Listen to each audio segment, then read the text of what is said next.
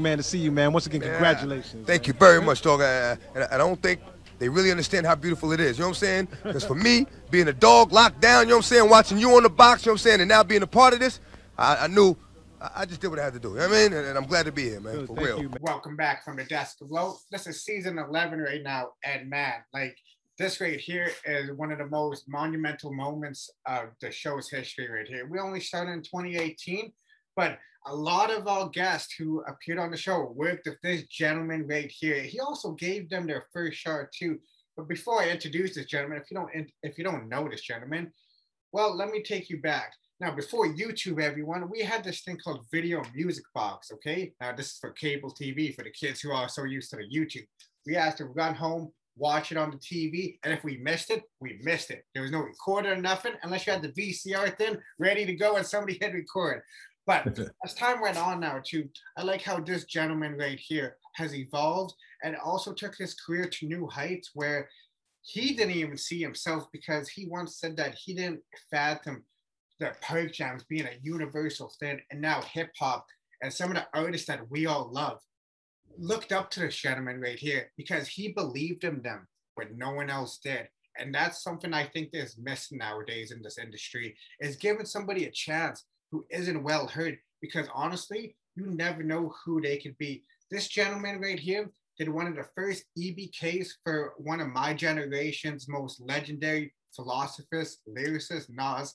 And it all comes together when he does his first documentary to give the legendary Uncle Ralph his flowers. How you doing, Ralph McDaniels? Good, man. Good, man. Great to be here, man. Thank you for the intro. Awesome, awesome. And big up to everybody checking in, man. Wow, Uncle Ralph, man, like it's about time that people be giving you your flowers, man. In this documentary that I've been watching for the past since Christmas, I got saved on the computer, so I'm like, yo, I need to watch this over and over, because honestly, sir, your story is one I like to call of American success story, because I bet you never seen what hip hop can take it this far. It's the most universal language today. Yeah, no, absolutely. You know, we knew it was something, but, you know, it was a small community of people that were into the sound, you know, in the beginning. And, you know, and in the beginning, you know, there were a lot of people that didn't like it, you know. So in trying to get the music out there, like on different radio stations or booking certain venues to do shows, nobody was with it. And, you know, but there was a passion that most of us had, that we knew that it was important, and that if we kept moving and we kept moving it forward and getting better, and, you know, getting better at making songs and getting better at doing shows, and, you know, it would get to the part where it was accepted like it is today. Now, one of the things I was curious about now too, do you remember the very first night that you did your DJ gig at Blue Ice? Oh, wow. I don't remember the date, but I remember it because my dad used to go to this bar called the Blue Ice, right? Yeah. And he spoke to the owner and said, my son is good at DJing, and you should hire him to DJ. And it was the first time I had played inside, you know, like a bar. I had done like gigs in the park and gigs in, like, you know, auditoriums and, you know, gymnasiums and things like that. But this was like a bar, and it was kind of strange because it was my dad's crowd. Yeah. And I was like, you know, and I was like, okay, so I have to play music that they like and then music that I like, and how do I balance this out? But it went seamless, and you know, and I just, you know, I think I played, you know, they would like, oh, play till like 2 a.m. and I think I played till 4 a.m. I just kept playing. Oh, wow, geez, 4 a.m. Wow. Yeah. So that was the beginning, and I just remember my dad going, "That's my son playing the music. That's my son." They were all drunk, you know. That's my son. It's good though, man, because you got to learn what different people like at different ages now too. It's like, oh, so the older crowd kind of digs this, and then sometimes you could put them onto something totally new. It's like, yo, what is that? Right. Now, and that's the great thing about now, is that, you know, I mean, you know, older folks, they listen to what they like, but they also listen to the radio, or they listen to, you know, the streaming network. and they hear the new stuff and they know those songs. You know, they may not know who the artist is, they may not know the details about the artist, but they know those songs. So, you know, it always amazes me when, you know, people go, oh, they don't know about this. And I'm like, if it's playing somewhere enough, they'll know. They know who the hits, let's put it that way. They know what the hit records are. Because you come from a time where I always tell people that the park jams are a time in hip hop that can never be replicated because, you know, with streaming and like even like bigger crowds would come together for a park jam. But right when hip hop was first at its beginning, the DJ was the main set. So you got to see the evolution of when the MC was the hype man and the DJ was the main set. So when I'm going off this question, when did you start to see the MC replace the DJ? I think when they first started talking about making records, you know, you know, the MC, well, there were some MCs that were really good, you know, and you knew it, you know, when they got on the mic, you know, you were like, okay, he can go for a while, you know, doing whatever he's doing. And some of the first MCs I ever heard was DJ Hollywood and a guy named Eddie Chiba. And then out in Queens, we had Sweetie G, Glenn Toby, and he kind of was taking some of what DJ Hollywood had done. And then I remember DJing with Lovebug Starsky. And Lovebug Starsky was amazing to me because he was a great DJ technically, and he could rap on beat at the same time, you know, and I was like, I can barely just get the beat part right. He's rapping at the same time. And I just stood there and I was, you know, I was amazed looking at him and I was like, wow, I gotta get my game up. This dude is nice with it, you know? But you're doing both? Wow. But yeah, that's when, you know, you started to see the evolution of the guy on the mic, other than the guy on the mic was just making announcements, you know, or just saying, hey, what's up, y'all? Get, you know, to the beach, y'all, just simple things like that. Now this guy is, you know, got a whole 2-minute rhyme, you know, and you're like, wow, you know, and the crowd is, you know, knows it, you know, and it was guys like like Hollywood and Eddie Chiba and Lovebug Starsky, who were the guys who kind of set the tone of what that looked like in a party situation, you know, not just rhyming just to tell a story, but the party DJs, that's what those guys were. Now, when you were first getting into like the TV industry now too, like, was it hard? Because like you said, everything was related to DJing, like everything was DJing to you. But when you start to get into like the video, like starting to make video mixtapes, do you think that you were like the very first one to be like, hey, we're doing these video mixtapes, but you didn't want to show your face at first? Right. So, yeah, no, absolutely. I definitely believe I was the first to do it. I was doing it even before I did it on TV, because I used to be part of this company that Coca-Cola sponsored, and we used to go to colleges and we would do video mixing, but technically we didn't have the equipment to do it, you know, like the right way. Yeah. But we would play videos. And so when I first joined this company, they were like, I can't remember what it was called, Party USA or something like that. And they only had like rock and roll videos. Okay. And I was like, and this was right around the time when I'm just starting to look at what Video Music Box is going to look like. And I would go like, yo, I'm going to bring some of the R&B and hip hop, you know, there's only a few hip hop videos at that time. And, you know, and just more dance orientated, I think that will be better. So I started including, you know, putting my stuff into the mix, which they didn't have. Yeah. And the other VJs, and they were like, yo, where did you get that? And then I was like, you know, this is my boy. He, you know, he did this, you know, and so then they was like, you know, anytime it was a Black college, especially at Black colleges, they were like, well, Ralph has to do it because we don't have any of those videos that Ralph has. And even after a while, you know, even the big, I mean, this was like, we were doing like big Ivy League schools, like, you know, Princeton and Harvard, and, you know, I don't know why, I don't even know how that came about, but you know, they wanted to hear, you know, the stuff that was underground. You know, they didn't want to hear, you know, Bruce Springsteen. You know, they wanted to hear, you know, they wanted to hear the underground stuff. And that's kind of like for college, you would think that they want to hear like the mainstream stuff. It's like, you guys want to hear the underground? Like, okay. Yeah.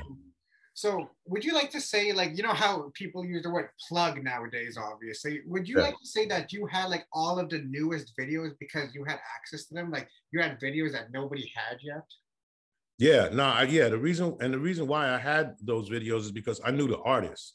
Yeah. So Russell Simmons, who at the time when we first started was a promoter, he was giving parties. And Russell was introducing me to all these artists.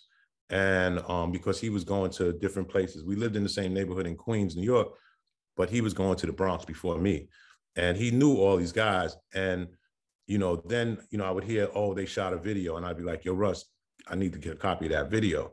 And he'd be like, for what? Like, what are you doing? And I'm like, I'm working on this project. You know, at the time I was just developing Video Music Box, but I was also doing the VJ thing. Yeah. And so, so I would get a lot of these things directly from the artist or, you know, whoever their manager was, because it wasn't playing anywhere. Like it was playing nowhere. And I was like, I'm going to make it something that a platform where we could play this stuff, because the general public, well, at least the people that I hang around want to see this. Yeah. And so, you know, and it was just like any other underground, I guess, movement where people wanted more. You know, we just want more. And anytime that I did a presentation, people were like, yo, that was amazing, because we never saw that before, you know, and that's how I guess I connect with music video, because, and that's another part of the documentary you're watching, Video Music Box, is that it came out in the beginning of the music video era when kids used to just go home to just watch music videos. You know, if you watched it on MTV, if you watched it on VH1 or BET or whatever channel, Much Music up in Canada, there was that. It was a dope channel, Much Music. It came out of Toronto, and they were playing all this stuff that I never heard of, like not just hip hop stuff, like reggae and dance music. And I was like, yo, ooh, this is crazy right here. So it was all happening at the same time.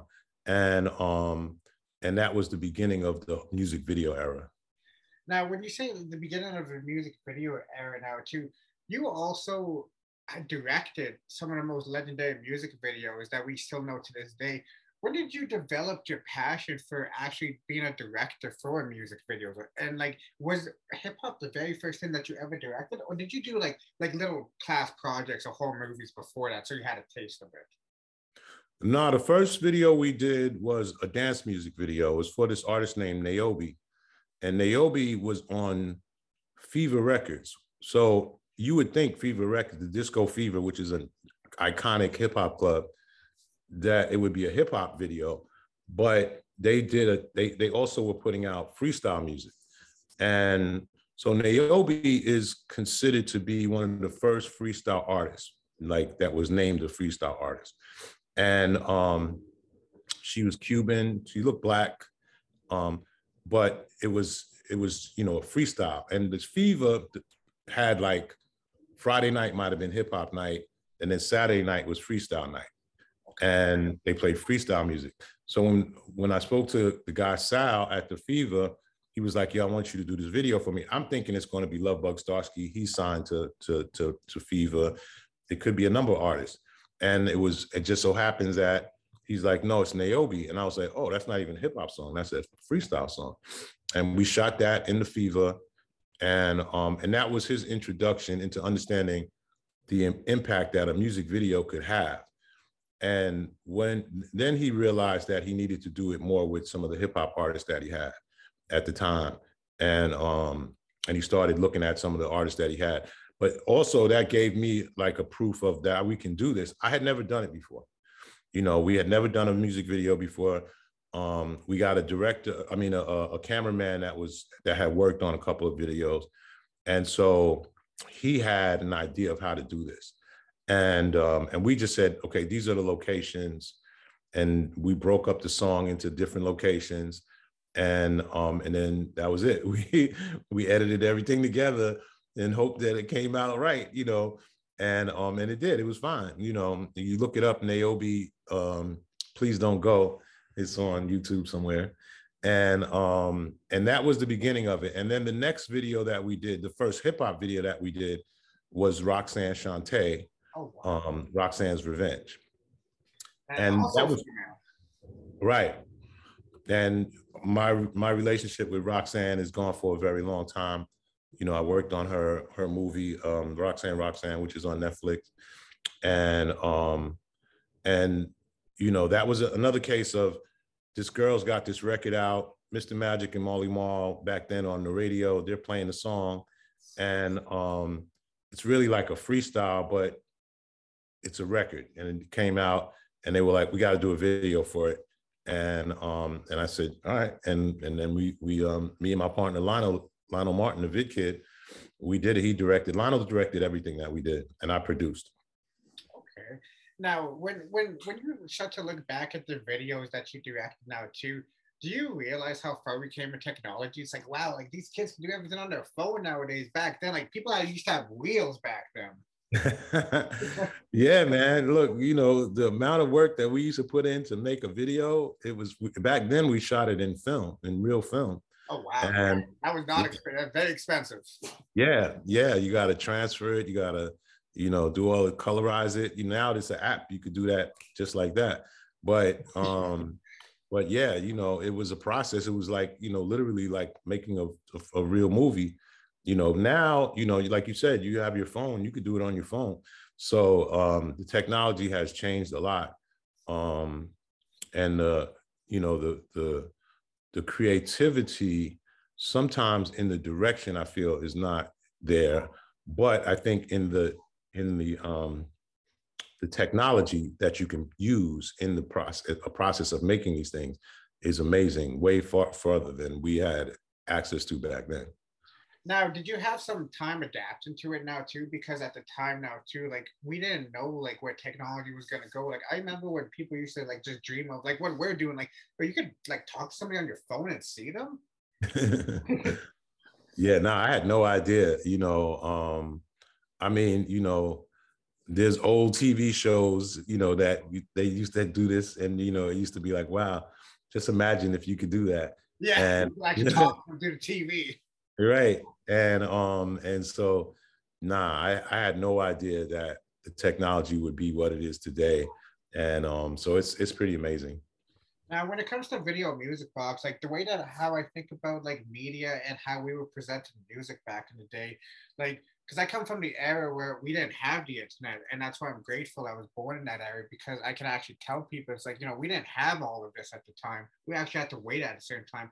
I remember there was a certain channel in the in the early 2000s where you had to text to get the video that you wanted, and then all the text, yes, and all of them would go up to it, and then, like I remember spending mad money on that. So when that was going off, had you ever started to think of like, yo, could you use a video music box?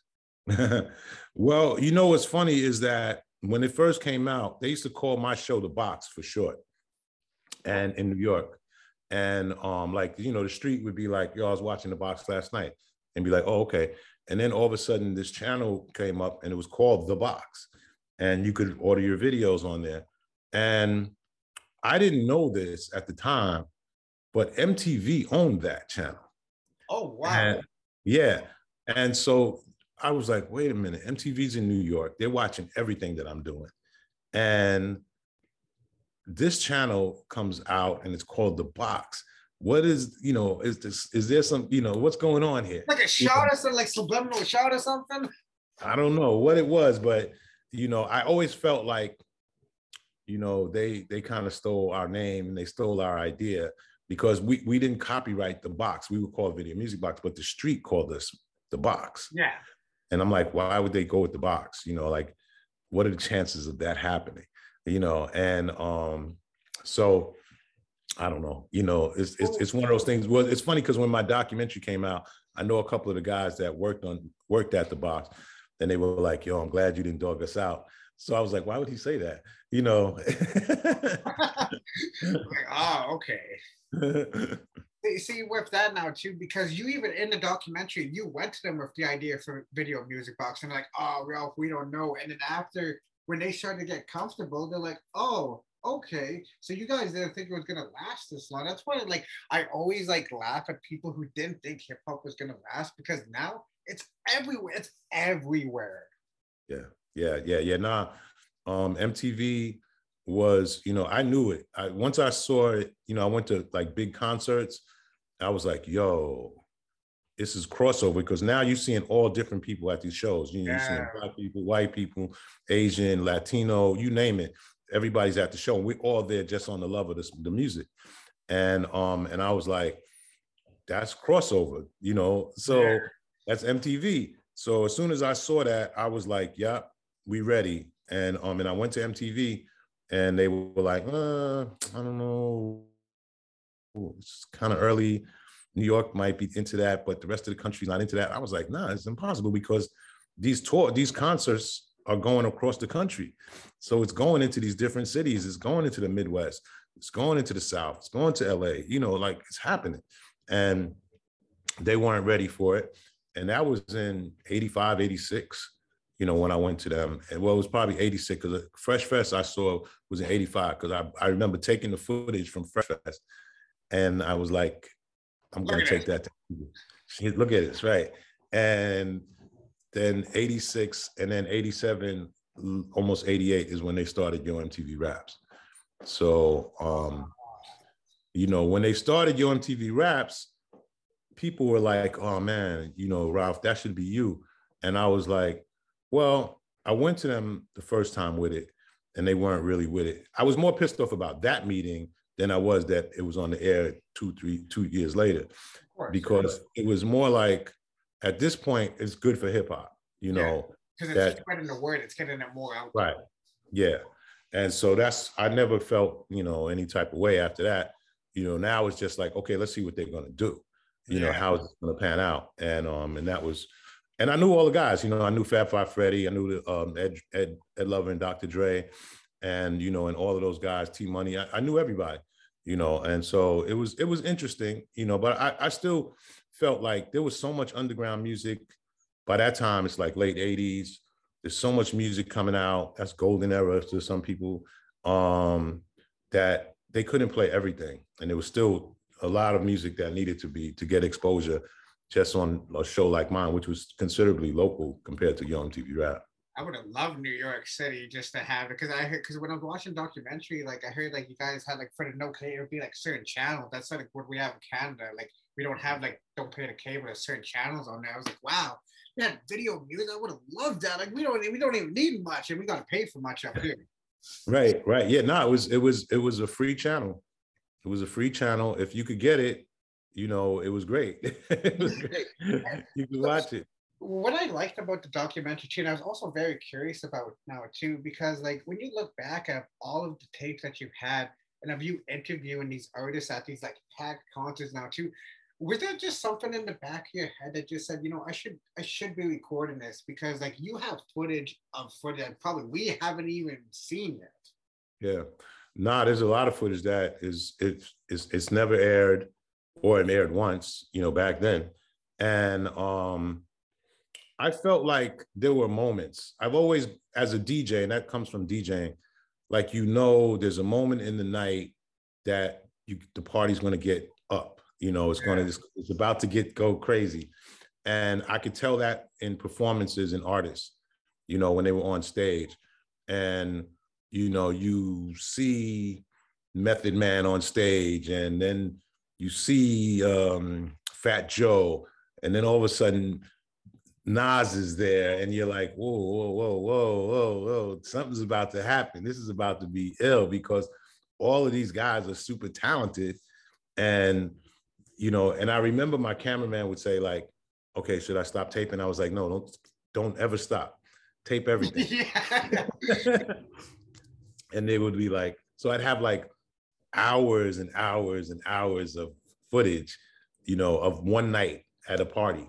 And, but you would know, when that moment would come. And, and very often, we might air at the time, whatever was the hot moment. But then when I go back and I look at some of this footage and I see other people that are in the crowd, like, Common and other guys that were starting to come up. And, and I'm like, wow, Common, I didn't even know that Common was there that night, Back at it, it's like, whoa. Yeah, he's just like way in the back, and Pharaoh Monch and all these dudes, and you're like, wow, I didn't know they were there. But they were just, they were on the come up, they were observing it. And that happens often. I remember having this footage that Big Daddy Kane is performing in Brooklyn, and this is in the late 80s or early 90s. And then the camera pans the crowd, and right in the front of the stage is Biggie. And he's like, literally, and I'm like, and so this girl that works with me, she was like, look at this. And I'm like, what's up? She's like, and she slows it down, and I'm like, oh, wow.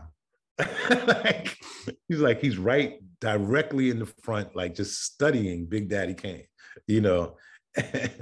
and standing in the crowd, and it's those moments. And that was never, I forgot to put that in the doc, but there's a lot of moments just like that gives you a perspective on what was happening in the scene. Like, I think our stuff is a little bit, like a little bit deeper, like it's organic, it's just showing you how we were all just hanging out. Nobody was fancy or nothing, And no egos, no nothing. No egos. Yeah. It was just, absorbing the music, the vibe, and learning from it. And then what were you going to do with it when you got a chance to get on that stage?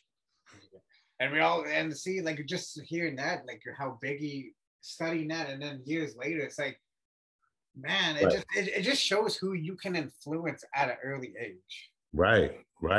And all of these artists have roots, they come from somewhere, so a lot of people come from Kane, Jay-Z comes from Kane, Big comes from Kane, a lot of these artists come from out of that perspective. And then some, others in the Bronx come from Lord Finesse, and Lord Finesse is like lyrically crazy with it, and he's a DJ now. Well, he probably was a DJ back then, but I didn't know that. But but lyrically, Lord Finesse is amazing, and that's where Fat Joe gets his flow from, and all, Big L and all of those guys, they come from that Lord Finesse, place, and it's just like that, so many different artists came, it could be Big Dougie Fresh, his whole vibe, it Run DMC, everybody, it all comes from somewhere. Now, when you're naming off these artists now too, you see most people can't even fathom of having access to them now too. So when you were back then, let's take it back to like 96, when you hearing about like the rumblings of like the Wu Tang, the Nas, and like the Run DMC and Kane and the Juice Crew, but knowing that I interviewed these guys like Slicker, how what was that feeling like, knowing like, like I was so early on these guys? Like, what's that feeling like? I guess like Wu Tang was pretty amazing because I literally was there from the beginning with Wu Tang, and their documentary of Mike's of Men, right? And when RZA became RZA and then created this thing called Wu Tang, I was like, what is that? Like, what are you talking about? Like, you weren't talking about that yesterday. Like, what are you talking about? And he's like, right. He's like, it's a new thing. You don't know. Yes. That's it. And so, it was like, he said, I started this new thing. And I was like, okay. And then when he played Protect Your Neck for me, I was like, what is this? And who are all these guys? Like, because up to that point, it was, I had done videos for the Genius, who then became the Jizza. Yes. From Words of the Genius album, I'm guessing. Right. Yes. And he was on Genius was on Cold Chillin' Records, which is where Kane comes from. And that's another reference. Kane, there's a connection between Kane and the Genius. And then you know Biz Marquis over there, you know, the whole Coachella thing, Kane and Coogee Rap and all these guys, and then out of that comes the Jizza, and then RZA, then ODB, and then you know Raekwon, you know, and they were all kind of hanging with the Jizza, and then you know Method Man is really Staten Island, like there was nothing like him before that, you know, nothing like Method Man. And Ghost, there's nothing like Ghost. He comes out of Staten Island, you know, pure Staten Island dude. And you're watching these guys and you're like, what is happening right now? And you know, I believed in it. Everybody didn't get Wu Tang at first. Okay. When Wu Tang first came out, they were like, I don't know what they're talking about. What are they talking about? And why is there, you know, kung fu movies in their sound? You know, even though it made sense, you know, if you grew up in that era, late 80s and, you know, early 80s, you watched, you know, karate movies. Yeah, you know, and so it made sense, but who would put this in music? Like, who had the audacity to do that? And like make it sound good too. Like it's like, oh, this actually goes with it. Right. You know, and so when they came to me and, you know, I started playing their video first and really put it on the map because, you know, there wasn't a lot of radio stations that were playing that at all. Underground radio, probably Stretch and Barbito, but that was limited. You know, not everybody was listening to that. And so, you know, when I put it on Video Music Box, everybody watched Video Music Box. And so that was a big deal. And, you know, then RZA came back to me and said, yo, I got this song called Cream. I want you to direct it, because he knew I was directing videos. And I was like, okay. And he played Cream for me, and, you know, Cash Rules Everything Around Me. And I was like, what? This is crazy. And so who thinks of this? Like, and that was it, you know. And I wanted to take them. That was the first video that they did outside of Staten Island. Oh, so everything that wasn't even in Staten Island. Wow. Right. Everything that they did prior to, you know, to Cream was in Staten Island. We shot part of it in Staten Island, but I wanted to take them to Manhattan, because like if you were in Manhattan, people looked at you different, like you were about money. And I was like, I got to take you guys into Times Square. So there's a scene where, you know, they got the cars, and then when they jump out the SUVs, that's a specific shot that I wanted. We shot it in Harlem, you know, right across, right where they shot Paid in Full, the movie. Oh. And it was this, in the background, you see this place called Willie Burgers, which is the same Willie Burgers that's in Paid in Full. I know that, yes. and because that was a known location in Harlem, and I wanted people outside of Staten Island to be like, wait a minute, these guys be in Harlem too, they be in Manhattan. And so we used that location, you know, for a reason. And it was funny because I was telling Raekwon that not too long ago, and he said, I didn't even realize that you were doing all of that. He said, I just knew that we were shooting it in different places. He said, he says, you know, I had been to those areas, but I didn't know the significance of those areas to hip hop in general at the time. He said, we knew Times Square, of course. Times Square is Times Square in New York. Yeah. But, you know, certain areas in Harlem, they didn't know. And that was the beginning, I feel, of Wu Tang going international. Like that, like it was kind of like, okay, this is bigger than Staten Island, you know, because most people, even in New York, if you've never been to Staten Island, you don't know nothing about Staten Island. You know, it's like there's no reason to go to Staten Island for any reason, you know, like unless you live there. Yeah. Now when people say here Staten Island, like, oh, that's where the Wu's from. Right. They don't even call it Staten Island, it's Shaolin. You know? Oh, yes, right, yes. What I like how you brought up the part of certain location, like Times Square, but there's certain locations in New York where, you know, it just has that significance. Now, I wanted to always know, because you said in the documentary that when MTV Raps were starting to get comfortable, you know, with the mainstream, and now you're like, we're gonna go deeper to the underground. That's where you started to find like Mobb Deep, Jay-Z, DMX. But one of the locations I've always heard crazy stories about, and I kind of wish I went there at the time, but I wasn't old enough, the Tunnel. Now, has Ralph McDaniels ever been to the Tunnel? Oh yeah, the Tunnel was the spot. You know, the Tunnel was like a dance music place, you know, like all types of music. You know, you could go there on a Thursday night, they might be playing techno.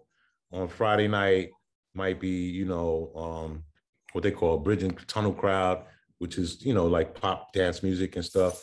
Saturday night is pop dance music. But on Sunday night was hip hop night. And, you know, it's like, who goes to the club on Sunday?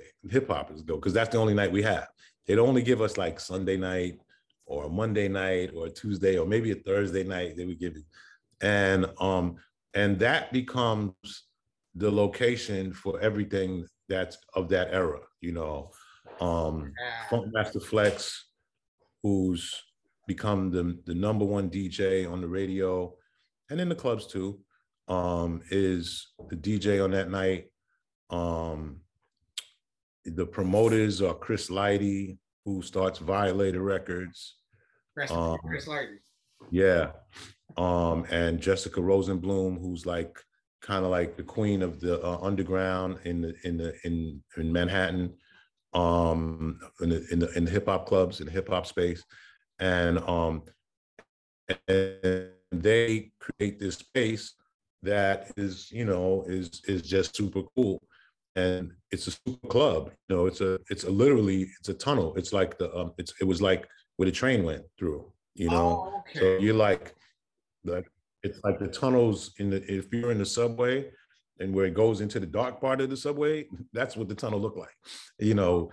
And so, you know, yeah, that's why it was called a tunnel. It was like a subway tunnel.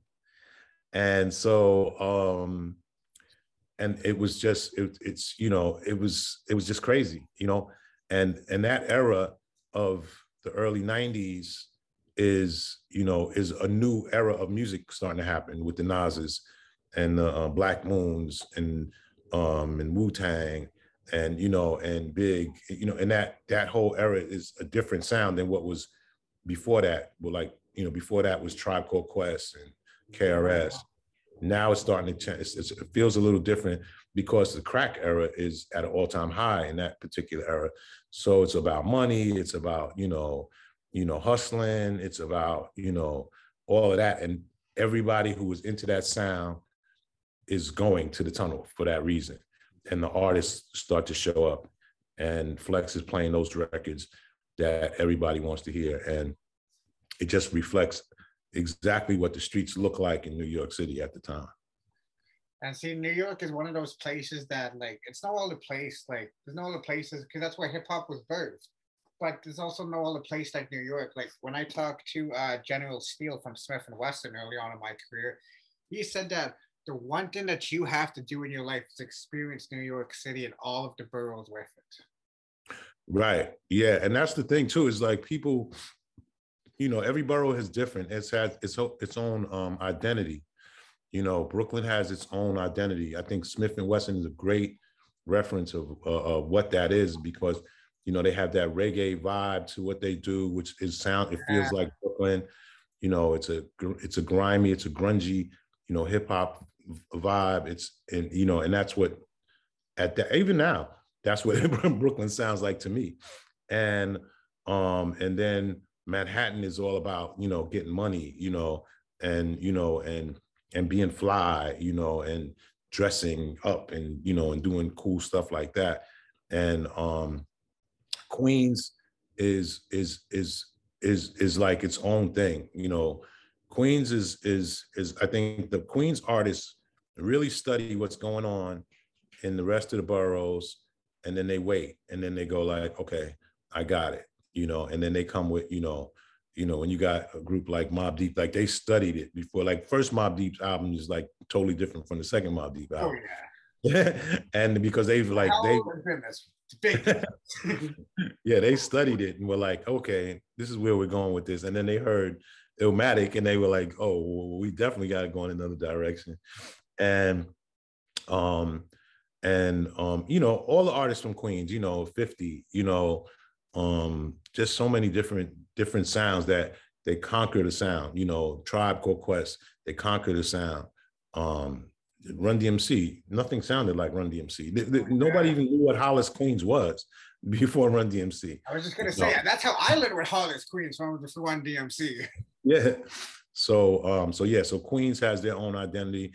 And then the Wu Tang, come from, Staten Island, and, they were artists out of Staten Island prior to Wu Tang, but Wu Tang really kind of like made it a whole vibe, and it started like, a different feeling of what it was all about. So, yeah, you can go to a club in Manhattan in Times Square and it's kind of general, but if you go up to Harlem, you can tell the vibe and the quality of the music. Harlem is one of the most creative places on the planet to me, and I can agree. you go to certain places just by the way the kids dress now. You're going to see something first. The music that they're playing, the way they're presenting it is different. Yeah, well, and like especially from that time, because like when we were experiencing high school in my generation, it was the Dipset era. So everybody was, looking up the Cam, like Joel Santana with the bandana. So that's what I mean. Like Harlem is like very special within New York now too. I notice now too, because there's so many key locations that happen in Tupac Bowling in Harlem, Paid in Full, and so on. But if you start to put all of the major hip hop moments, a lot of them is in New York. Mm-hmm. Yeah, nah.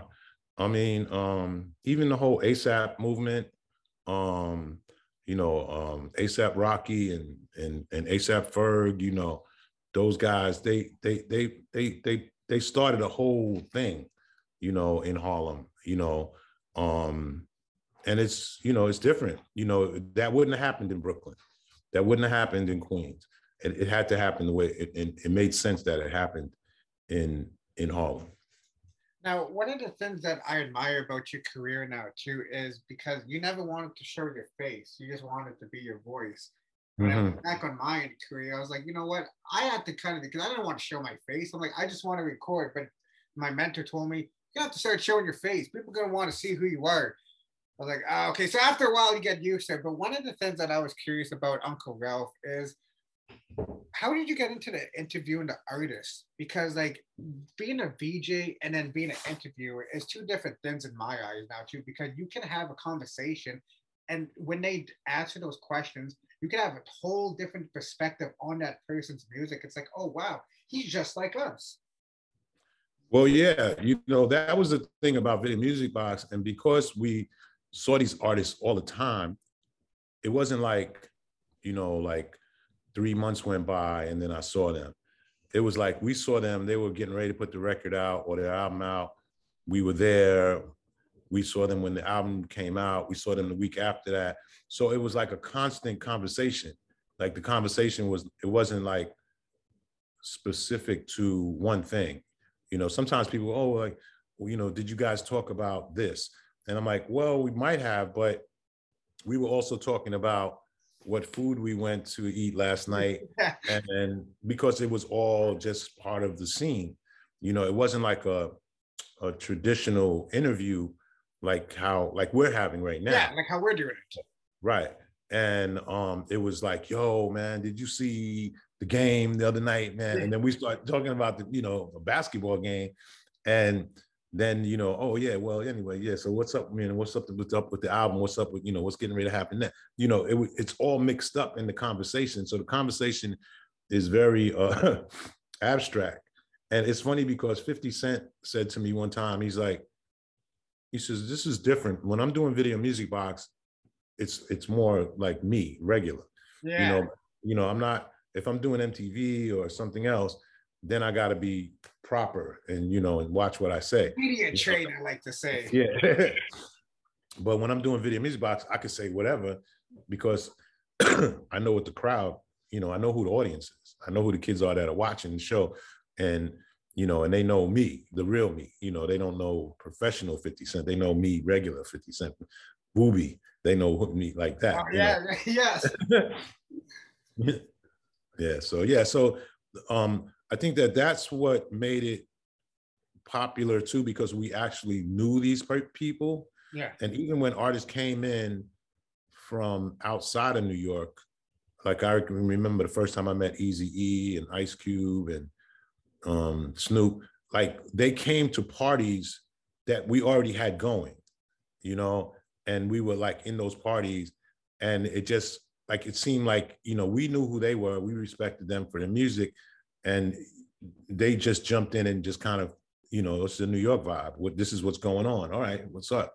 You know, and those why the interviews were so kind of candid in a way. You know, we just talking about whatever happened that day. You know, something might have happened. You know, and we were like, "Yo, did you hear about what happened?" Right? And they were like, "Yeah, man, yeah, it's crazy." You know, You guys always chilling together. right? Because we're always chilling together. Yeah, and so you know, I wish sometimes I did more formal interviews just for the sake of information. Sometimes, Yeah. you know, but you know, it is what it is. Yeah.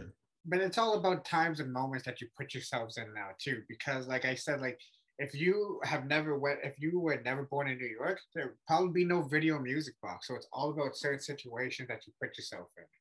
Yeah, no, absolutely, absolutely. And you know, we were just there to like no, when we first started taping, nobody was even doing that. Like when we first came up with a camera and a light, people were like, what happened? Like, what just happened? Like, why? Why are you doing this? What is this for? You know, is this for the news? Because that was the only time you saw a camera in the hood, and it was like, did somebody get shot? Like, what just happened? You know, like what's going on? Camera light crew here. Right? Why is there a camera and light crew here? Nobody had phones with lights on them back then. You know, it was like it was even technology wasn't to the point where everybody had a, you know, some type of camcorder or whatever. Yeah, It was like like, when you go to shows, it's like that's all you see. that's all you see. Yeah. You didn't, there was none of that back then. And some people say, you know, the phones are ruining the show, you know, and, you know, I can understand that, but I mean, it's just a different experience and how people take it in. Yeah. But back then there was no distraction. You were just watching whatever was going on stage or whatever was happening in the crowd. And that was it. Actually like absorbing it, because it's all about the energy in the room, and that energy is because you go to I went to certain shows and I've done on the phone, and that energy that you get from the artist, it's different when you're in person as opposed to like watching it through a screen. Yes, yes, absolutely. Yeah. No, I mean, you know, not even just hip hop shows. I've just seen some amazing. Like I remember, and this is kind of weird. Is like I remember going to see MC Hammer at Madison Square Garden, and that was one of the most amazing shows I ever saw in my life. MC Hammer live was like the Super Bowl. You know, Oh, wow. it was like sparks going off and lights and this and that, and then the music was loud as hell and it was pumping, and I was like, this guy can really do a show. You know, like I may not like all the music, but he knows how to do a show. You know, he knows how to put on a show, and people, you know, I mean, that was his story is like, you know, he spent all his money, then, you know, he went bankrupt for a while because he just put all of his money into the show. You know, he was hiring all the dancers. He would come out with like 50 dancers and everybody was getting paid. And, you know, and he ran through his money back in the days. You know, he's good now. I see him now. He's doing quite well.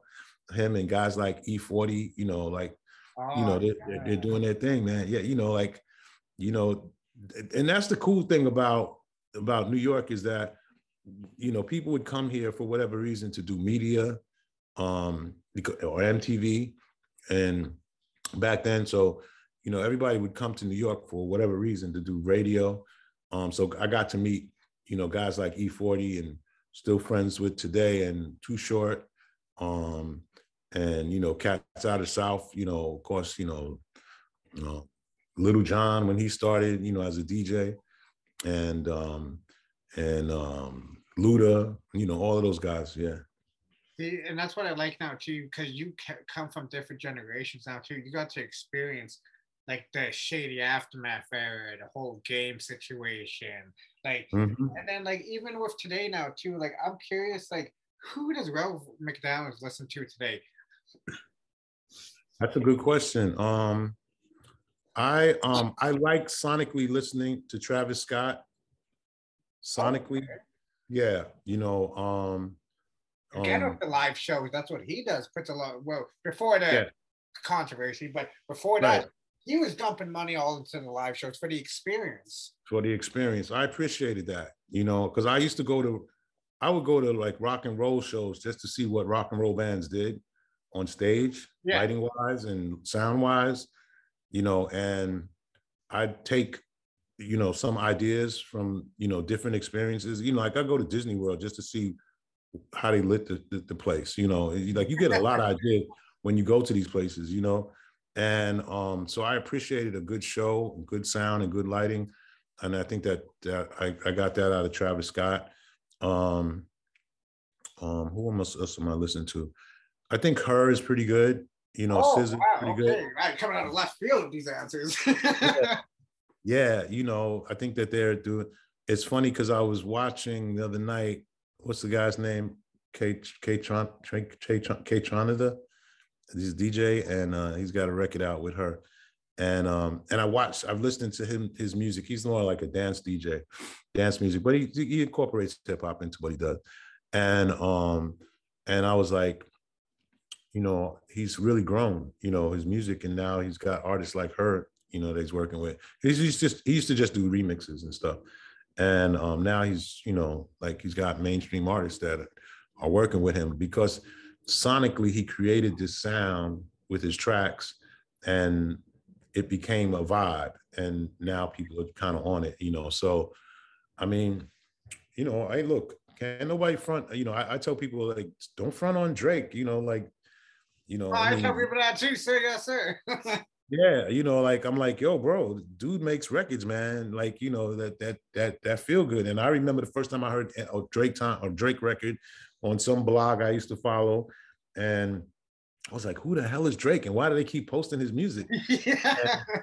And then all of a sudden, you know, it was like it was growing, and then boom, now, you know, #1 guy in the world, you know. So, you know, it's you know, at the end of the day, that's not easy to do.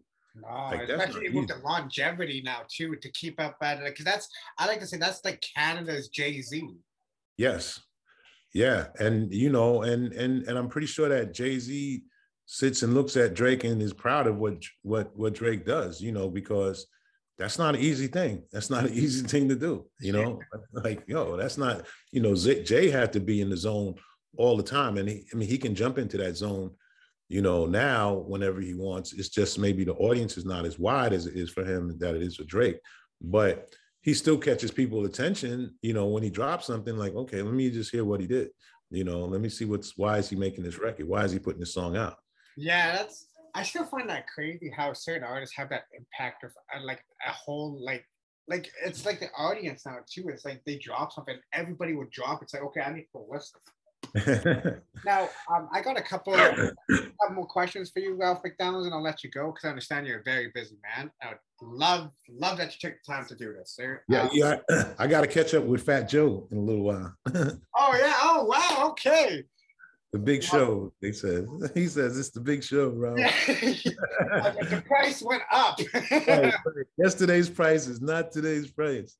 Now, what I like about this documentary now too, and I think it's one of the most amazing documentaries of the last 25 years, because I'm a big documentary nerd.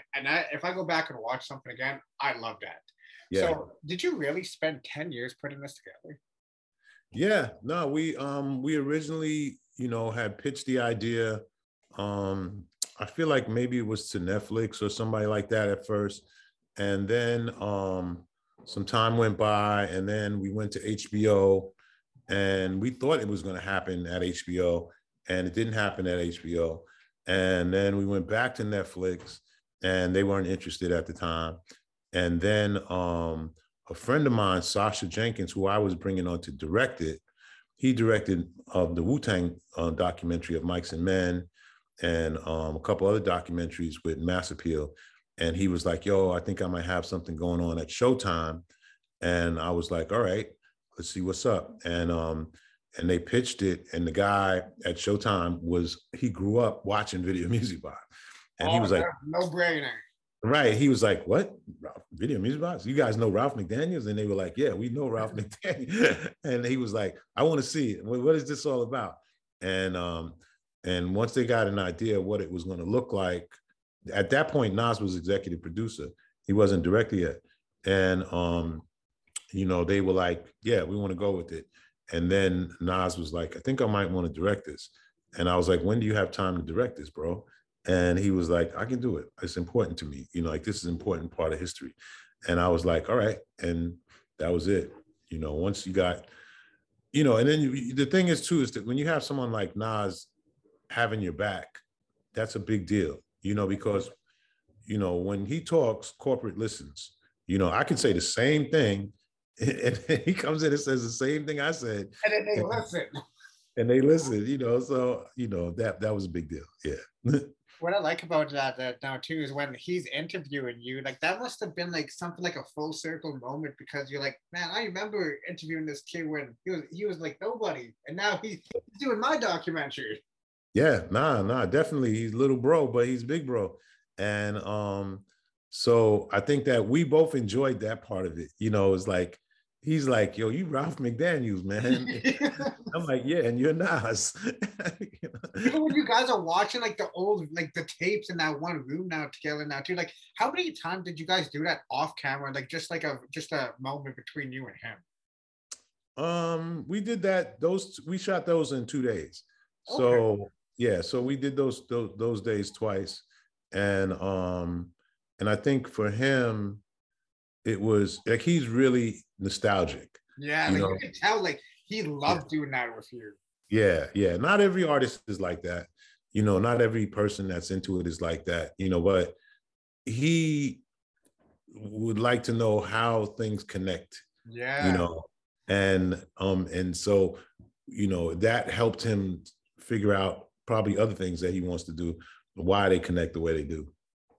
Yeah. Well, and you also gave him his first EBK now too, because what I like to say now too is like you guys got to grow with each other. You guys got to see he got to see the evolution of what you went through, leaving WCW, re-emerging as Uncle Ralph now too. Now, before I let you go, sir, now I this is something that is very near and dear. When you're directing, when you look back at this documentary now too, and how Showtime only said we're only going to give you 90 minutes, because there's so much extra footage that you said now too. Have you ever thought about doing like a mini series for this, like as a continuation? Yeah, well, that's what we've been talking about now. And I haven't really publicly said this, but I'm going to say it on your show, is that that's what we're working on now. Doing something, special for Showtime. I mean, we got a documentary out there, but some other stories that go along that may not be as long as the 90 minutes, but it may be an hour, or maybe, whatever. If it's a series, whatever it is, that, get into specifics about the different eras, because there was so many stories that were cut out of that documentary that didn't, because originally we had at least 3 hours in the cut, and Showtime. Oh my God, Showtime! Why would you only give 90 minutes? Give them 3 hours next time. Yeah. So I think that Showtime realizes that now, that there's, this is, first of all, we got great, reviews, and it's streamed highly on the channel. And now they're like, okay, we should do more. What are we doing? And so, and there's footage that like people have never seen, just moments. Like what we were talking about earlier, like the Big Daddy Kane and the Biggie. Right. Like that's like amazing, it was amazing to me, to see that, because I didn't know, and I was there that night, but nobody knew who Biggie was. Biggie didn't exist. He was Christopher Wallace in the crowd, and so all of those moments, that make sense, and even with artists that were not from New York, there's some amazing stuff, like there's some footage. I gave it to DJ Khaled to post up, and Khaled, started out as a reggae DJ. Yes. And he was amazing. And there's all this footage that I have of Khaled in Kingston, Jamaica. And I gave him a couple of clips, and he was like, yo, I can't believe you even have this on tape, bro. And he's killing it, And he was like, can I post this? I was like, yeah, man, come on. Of course, it's you, sir. But yeah, just say my name, and stuff like that people wouldn't even understand, like, why is Khaled in Jamaica? Like, why? They wouldn't even understand that, like, what is going on here?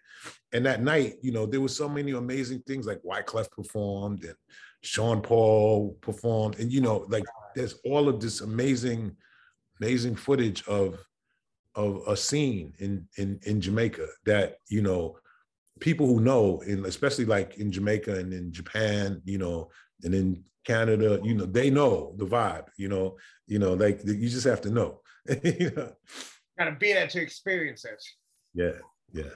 Now, Mr. Ralph McDaniels, now too, I know you're a busy man. I'd like to sincerely take your time to thank you for doing this now too, because you influenced people who I look up to. You influenced Doggy Diamonds, who I look up to a lot, and I interviewed him too. And your name has appeared on my show since the 3rd episode. I'm over 160 something episodes. Wow. Wow. So it's an honor to talk to you. So Mr. Matt Hoffer would love it. Oh, big up to you, man. Big up to my dude Kev Lawrence for linking us together. Big shout out to Kev, man. I appreciate you, Kev, now too. So Uncle Ralph now too. Is there any last words that you would like to say? Like a bit of inspiration now too, because when I look back on interviews now too, sometimes I would like to see what the artist or the media personality says, that those little bit of inspirational lines that can lift somebody's day. So maybe somebody's looking up to you and then they hear this and it's like, you know what? I heard that on from the desk below and that will always live with me. I mean, for me, if you want to do what I do or do what you do or Doggy does or Kev or any kind of media, is like, let the content do what it does. You know, like you're great at interviewing and opening it up and setting it up so that I can talk. You know, like sometimes I feel like the interviewer could get in the way. Yeah. You know, could be annoying, you know, in a way. And they're trying to be a superstar. Like, I don't feel like you're trying to be a superstar, even though you are. You know, I wasn't trying to be a superstar when I started. I was just trying to show you the scene, what was going on, or introduce an artist or whatever it was. And some of those artists were nobody, you know, and you know, and nobody knew them, but I treated them like they were somebody. Yeah, because you felt that connection. Right. You know, and I think that's the key. You know, I'm not saying you got to interview somebody for an hour, you know, that nobody knows. But if it's 2 minutes, that's a long time. That's more than what they have. And so give people a shot, and that's it, you know, and move on. And hopefully, you know, they remember. A lot of artists forget, but it's all good. It's all good. Well, that was very inspirational, sir, because when you said that too, I thought about these artists who didn't have any interviews, and I wanted to hear from them. And I'm like, you know what? No one's interviewing them. I'm Right. interviewing them. Now, half these artists, like one roam streets, signed to Gazelle. It's like, dude, I got his first interview. So we're just like, when I see your story and then I look at mine, it's like, you know, I got to pay attention more to Uncle Ralph, man, because he's the original uncle. Shout out to Soup Dog, though. So Uncle Ralph, now too, I'd like to sincerely thank you again. And is there a website where people can support you, sir? Yeah, you can go to videomusicbox.com. We have all of the gear, the Video Music Box gear. That's it. And Iconic. Yeah. Follow me on social media at Video Music Box. And with that being said, this is another episode from the Desk of Low, featuring somebody who inspired this show in so many ways. Already said he gave his first shot, Mr. Ralph McDaniels. I salute you, Uncle. Salute. Peace, man.